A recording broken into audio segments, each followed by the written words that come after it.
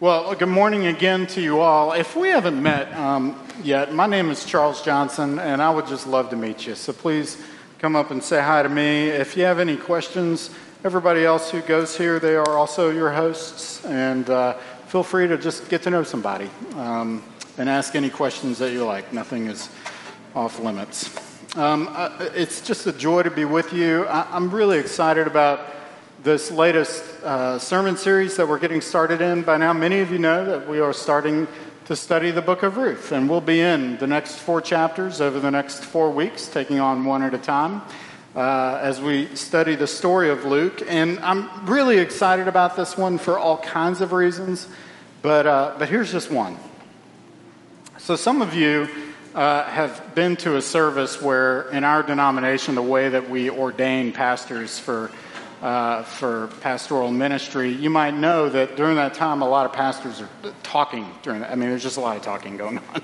There's charges and there's a homily, and it can get kind of long-winded. But I remember distinctly in my own ordination service something one of my former pastors said to me during that time. He said something really important. He said, "Don't expect for your pastoral ministry to exist on a kind of a constant upward trajectory."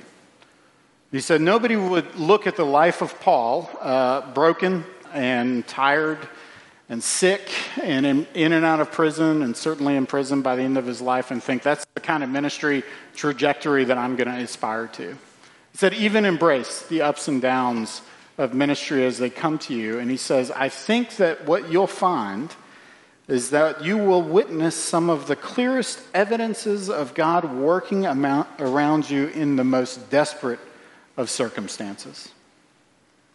And that's what we get a picture of in Ruth.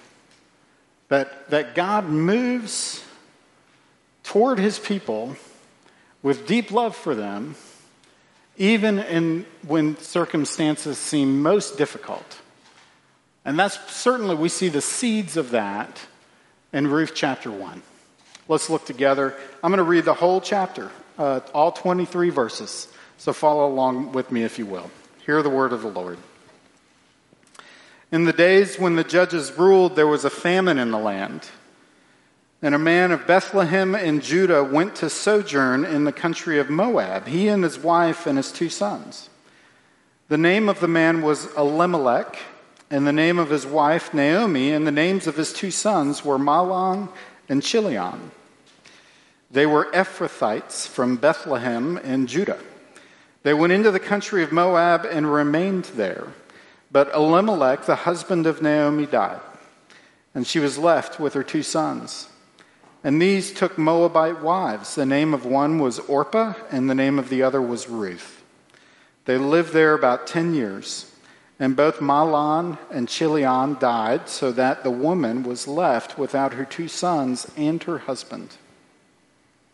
And then she arose with her daughters-in-law to return from the country of Moab, for she had heard in the fields of Moab that the Lord had visited his people and given them food. So she set out from the place where she was with her 2 daughters-in-law, and they went on the way to return to the land of Judah. But Naomi said to her 2 daughters-in-law, "Go, return each of you to her mother's house. May the Lord deal kindly with you as you have dealt with the dead and with me. The Lord grant that you may find rest, each of you in the house of her husband." Then she kissed them, and they lifted up their voices and wept. And they said to her, "No, we will return with you to your people." But Naomi said, "Turn back, my daughters. Why will you go with me? Have I yet sons in my womb that they might become your husbands? Turn back, my daughters, go your way, for I am too old to have a husband. If I should say I have hope, even if I should have a husband this night and should bear sons, would you therefore wait till they were grown? Would you therefore refrain from marrying? No, my daughters, for it is exceedingly bitter to me for your sake that the hand of the Lord has gone out against me." Then they lifted up their voices and wept again. And Orpah kissed her mother-in-law, but Ruth clung to her. And she said, "See, your sister-in-law has gone back to her people and to her gods. Return after your sister-in-law." But Ruth said, "Do not urge me to leave you or to return from following you. For where you go, I will go, and where you lodge, I will lodge. Your people shall be my people, and your God my God. Where you die, I will die, and there I will be buried. May the Lord do so to me, and more also, if anything but death parts me from you." And when Naomi saw that she was determined to go with her, she said no more. So the two of them went on until they came to Bethlehem, and when they came to Bethlehem, the whole town was stirred because of them. And the woman said, "Is this Naomi?" She said to them, "Do not call me Naomi, call me Mara, for the Almighty has dealt very bitterly with me. I went away full, and the Lord has brought me back empty. Why call me Naomi, when the Lord has testified against me, and the Almighty has brought calamity upon me?" So Naomi returned, and Ruth the Moabite, her daughter-in-law, with her, who returned from the country of Moab, and they came to Bethlehem at the beginning of barley harvest. This is the word of the Lord. Thanks be to God. Let me pray. And Father, we are before you now, and we have just heard your word spoken to us. I pray that you would help us to hear from you, that you might speak. That you might speak into our longings, speak into our disappointments, that you might speak into our joys, and help us to understand a little more about who you are and what you intend for your people, what you intend for us. Would you help me, your servant, to love these friends well and to honor you with these words? I pray these things in Jesus' name. Amen. So 4 years ago, there was a really interesting study done by some researchers at MIT. And what they were trying to do was explain why decision-making when you're under stress could be so difficult. And it was pretty interesting. What they did was they created 2 mazes for mice. Mazes for, I always thought those were kind of fun. But what you had were 2 mazes. One was what we would call a low-risk, low-reward maze. It wasn't a hard maze, and it was well lit. And at the end of the maze, you would have diluted chocolate milk. And then you had a high-risk, high-reward maze, which was a lot harder, and it had harsh lighting. But at the end, it had very concentrated chocolate milk. It turns out that mice love chocolate milk. And so what they would do is they had 2 groups of mice. You had a control group that kind of lived a normal life. And this other group, they stressed out. Okay, they stressed out the mice. They submitted them to daily stress. What that looked like, I don't know. And I don't know how you stress out a mice, but that's what they did. And what they found was really interesting. They found that the stressed out mice were much more likely to choose the high-risk, high-reward maze than the normal mice. What they saw was that they were much more likely, under stress, to chase what they value the most, despite whatever cost there might be. And that's often the case, is that during times of great stress, the choices that we make often reveal the values that we have. And that's the connection they were making, is that the way stress can work on our neurology is that it causes us to almost act more impulsively and chase the things that we value the most, no matter what the cost might be. And the reason I'm bringing this up is because in this first chapter, there's a lot here. We can't hope to cover it all. But at the very least, what I see are 3 choices being made under great stress. Like just under great distress. And behind each of the choices that are made, you see the values of the person making them. And so I'm going to take each one on one at a time. The first thing you see is a choice to go. That's Elimelech. He makes a choice to go. And then you're going to see a choice to return. That's Naomi. She makes this choice to return. And then we're going to see a choice to cling. And that was Ruth's choice that she made to cling. Go each one at a time. So first, the choice to go. The way I kind of want to unpack this is to talk about what he was experiencing, what he was seeking, and what he found. So what was he experiencing? you get a sense for the world that Elimelech and his family were living in right in the very first verse. It says, in the days when the judges ruled. Now that's an ominous line. That's kind of like it was the best of times, it was the worst of times. You can read about the judges in the book of Judges, right just prior to this one. And what you'll find is that it was a time of deep moral, spiritual, and social decay for God's people. That they were almost caught up, or they were caught up in these cycles of rebellion against God and punishment and restoration, and then rebellion again. And it was this cycle that they never really broke out of. The end of Judges ends with this ominous line that everyone did what was right in their own eyes. Now that's a picture of chaos, right? For everyone to be moving in favor of their own self-interest. That was what Elimelech and his family were living in, was a society that was defined by chaos. Everybody just doing what they thought was best for them. And then add on top of that, they were also experiencing a famine. A famine is a huge deal. The people often moved around just trying to chase food. And so they were experiencing this famine, and that was what he was experiencing, was great social disorder in a world that doesn't make sense, and lack of provision. And so what was he seeking? Well, he was probably seeking some of the just more normal things that you and I are seeking all the time. He was probably just looking for a life for his family. He was looking to go to a place where there was food. And so he made the hard choice, and that's what I think it was a really hard choice, to uproot his family and take them to Moab. That's really risky. Moab was one of Israel's traditional enemies. There are all kinds of stories prior to this one where Israel and Moab aren't mixing well. And so it's this risky thing to go from his country and from his kin to a place where he is known to go to a place where he is not known. It kind of reminds me of the story of the grapes of wrath. That's the story that, as I studied this passage, that kept coming back to me. If you've not read it, it was really controversial in its time. But John Steinbeck wrote this novel that talks about the Joad family during the Great Depression era. They were itinerant farmers in Oklahoma. And that was a time during the Dust Bowl. That was a famine.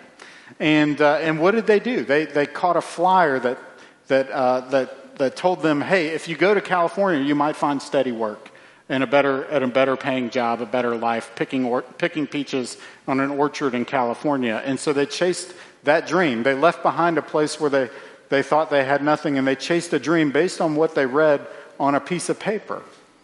And it was incredibly risky. Much of the story is just about how risky that was. And that's all I'm trying to get you to see here, is that when Elimelech uproots his family and goes to Moab, he is risking something because of something that he values, and that's just simply a life for him and his people. Well, what did he find?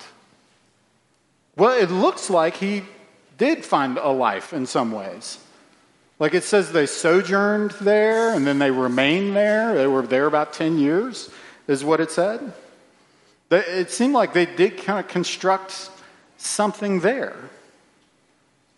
But if Ruth is teaching us something, it is at least teaching us this, that there is nowhere that we can go where we can really escape the reality of living as fallen people in a fallen world, because death comes soon. Elimelech dies. That's a tragedy. And then their two sons die. Mahlon and Chilion die. And what we're left with is Naomi and her two daughters-in-law left to fend alone for themselves. This is a really difficult story of death and survival. Because in the ancient Near East, Naomi's survival is totally bound up on a man's ability to care for her. And so there's just this profound sense of loss there. Listen, one of the things that this is telling us is that escape isn't really possible for us. And I think that's important because escape is really tantalizing to us as well. I've got a number of friends that are travel agents, and I think, why do I have so many friends that are travel agents? I think that I think their marketing strategy is probably a lot more complicated than it looks. But what do? They post these pictures of these beautiful, exotic places, and they hit you with some kind of tantalizing line like, don't you want to go here? Don't you want to escape your life and go to some place that's undefiled by all the circumstances that you might be wrestling with right now? And that's an effective strategy. You'll see an invitation to escape in so many different places in life. That's what's behind Southwest Airlines. Want to get away? And look, I'm not against vacation. I'm not against resorts, or if you can get away, that's great. I'm all for it. But one of the things that we have to understand is that escape is something that never works. To truly escape is something that never works, because we can never escape the reality of a fallen world that sits under a curse. And more than that, we can't even escape our own selves. That everywhere we go, we are bringing ourselves with us all the time. We're bringing ourselves with our disordered affections, like we want things that aren't good for us. We don't want things that are good for us. I can tell you that in my life, I have probably said the most regrettable things to people that I love while on vacation. It just doesn't work. And that's one of the things that we see here. But then what we see in the midst of that mess that's been created, that great difficulty, is that we see God even moving on Naomi's behalf in ways that she might not even understand. And so it's in that she makes this choice to return. And I've already mentioned she's experiencing profound grief, the kind of grief I can't presume to understand. Some of you might be able to, though. And she's experiencing loss, like there's no prospects of a life. The very thing that they were chasing when they went there, she's lost. And in fact, you see her inability, we see her realization of her current state and her encouragement to her daughters-in-law to, hey, I have nothing left for you. I love you, but I have nothing to provide for you. You should go back to be with your family. And I think this too must have been a hard choice for Naomi to return home. Because it's hard to go home empty-handed, isn't it? Usually when we return home, we want to have something to show for the way we spent our time when we're away. I think this must have been really humbling for her. And how would she be received by the people that she left? Remember, they were experiencing a famine, and they left when it got hard. And now she's going to come back because she hears that God is now giving them bread. How would she be received by the people there? I think this was a really hard choice for Naomi. This had to be a really low moment for her, I would think. Larry Crabb says this. He's talking about, if you haven't read Shattered Dreams, I would encourage it to you. But he talks about what it looks like for us to live in faith when our lives don't come to look the way that we had imagined for ourselves, which is all of our stories in some way. And it's certainly Naomi's story. But he says this. He says, in that moment when our dreams are shattered, we have two options. We will either sink into despair, or we will hope in God and wait as faith becomes a firmer foundation and the godly enjoy a way of life. And to be honest, I don't necessarily know exactly where Naomi falls on that scale. Is she hopeful for when she goes home? Is she just moving out of despair? I think it's probably both. But while Naomi is going home, she thinks she's going home with nothing. But what she doesn't know is that she is about to return home with something far more valuable than she ever would have imagined for herself. That God's gift to her in Ruth is far more valuable than anything she would have constructed for herself. And this is where we see the almost beatific vision that's in front of us as Ruth makes this choice to cling. And I'm getting that from verse 14 here. Look at it. It says, Orpah kissed her mother goodbye, but Ruth clung to her. Now, this doesn't mean that Ruth is clingy. Okay, she's not a high-maintenance friend. What it means is that Ruth was completely committed and devoted and loyal to Naomi's good. In fact, the same Hebrew word to cling is the one that's used in Genesis 2 to describe the relationship between Adam and Eve when they got married. And in fact, that's what we get a picture of as we look at these beautiful words that Ruth articulates her commitment to Naomi in just beautiful. If you're not familiar with the Bible, you've probably come across these words. You might have seen them cross-stitched somewhere. I don't know. If you're an underliner, you've probably underlined these words because it's a beautiful picture of devotion. And what does she say? Let me read them to you again. This is verse 16. Do not urge me to leave you or return from following you, for where you will go, I will go, and where you lodge, I will lodge. Your people shall be my people, and your God, my God. Where you die, I will die, and there I will be buried. May the Lord do so to me, and more also, if anything but death parts me from you. What's Ruth doing? She's taking a vow. She's committing herself, body and soul, for better or for worse, for richer or for poorer, in sickness and in health. Listen, there is a reason that weddings can be so beautiful, because the vows that they are making to each other can be a glimpse of the transcendent commitment, can be this transcendent glimpse of the commitment that God makes to his people. You know, the image that God uses most often to describe what Jesus' commitment to his bride, the church, looks like is one of marriage. And when we see commitments like this one, it is pointing to something important that we should know.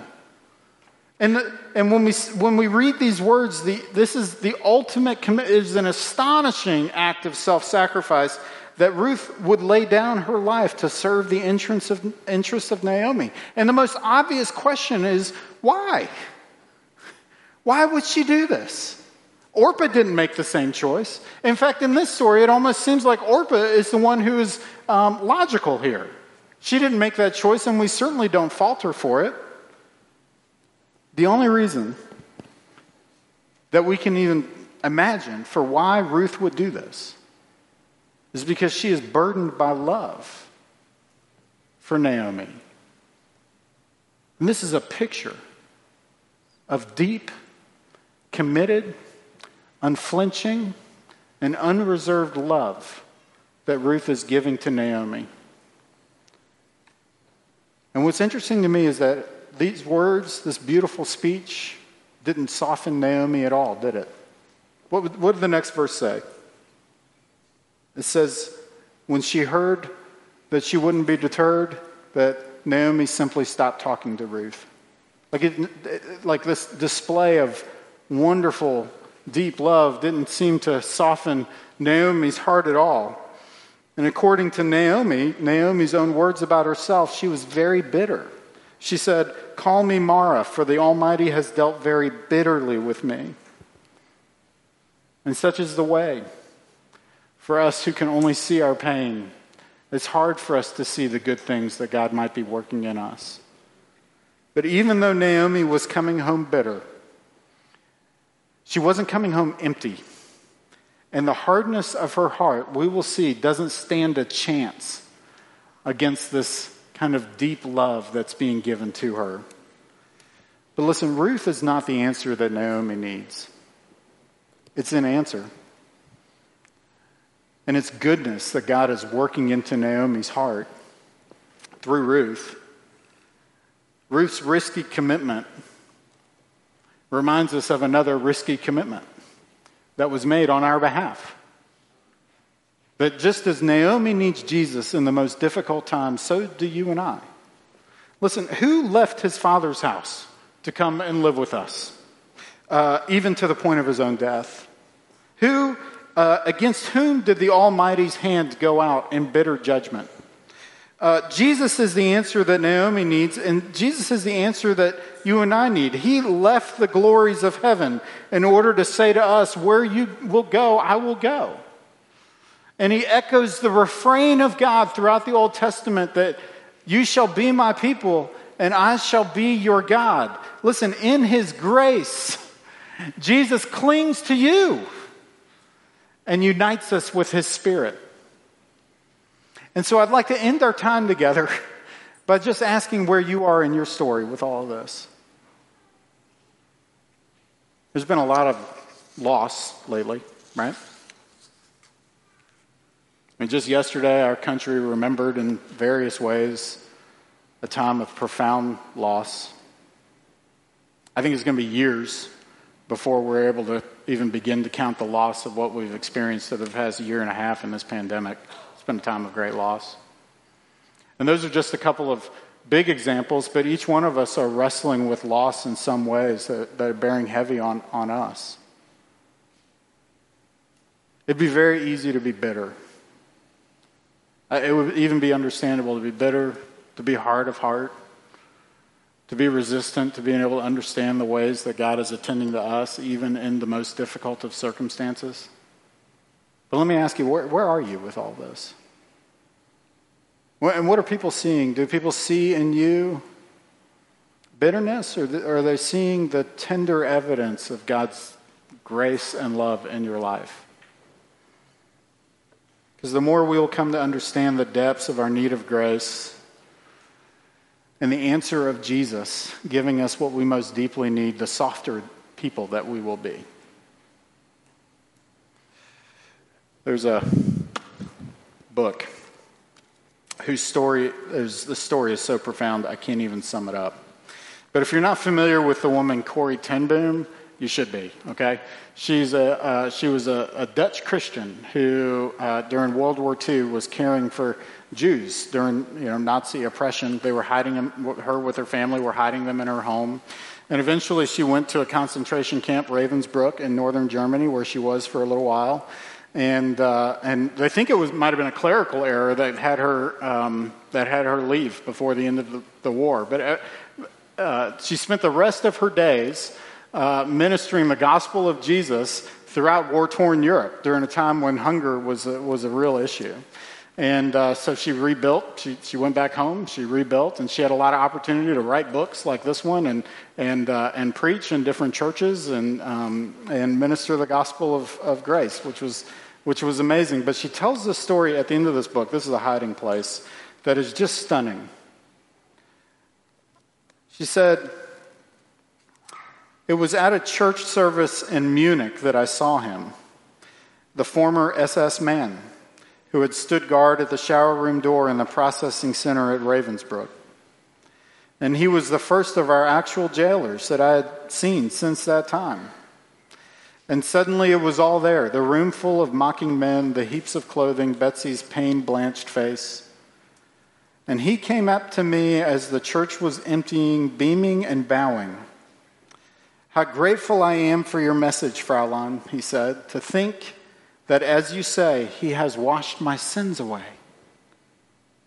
And his hand was thrust out to shake mine, and I, who had preached so often to the people in Bloemendaal the need to forgive, kept my hand at my side. And even as the angry, vengeful thoughts boiled through me, I saw the sin of them. Jesus Christ had died for this man. Was I going to ask for more? And Lord Jesus, I prayed, forgive me and help me to forgive him. And I tried to smile. I struggled to raise my hand. I could not. I felt nothing, not the slightest spark of warmth or charity. And so again, I breathed a silent prayer, Jesus, I cannot forgive him. Give your forgiveness. And as I took his hand, the most incredible thing happened. From my shoulder, along my arm, and through my hand, a current seemed to pass from me to him, while into my heart sprang a love for the stranger that almost overwhelmed me. And so I discovered that it is not on our forgiveness any more than our goodness that the world's healing hinges but on his. And when he tells us to love our enemies, he gives, along with the command, the love itself. It's an unnatural love, isn't it? It's an unnatural love that softens. And that's what we see. In Ruth, we see an unnatural love that points us to an unnatural love. And that's my prayer for you too.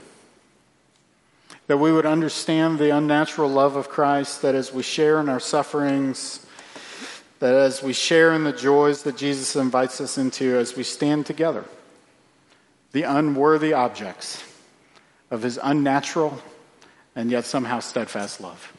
Let me pray.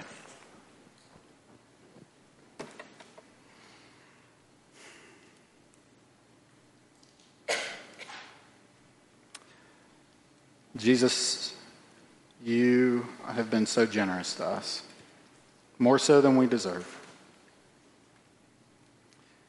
Would you help us to believe your love, to trust it, to find ourselves in it, to desire it, to want nothing more than to be the objects of your love? Would you give us a deep sense of satisfaction that we are yours? I pray these things, thanking you for the grace that you bring to us. I pray these things in the name of Jesus. Amen.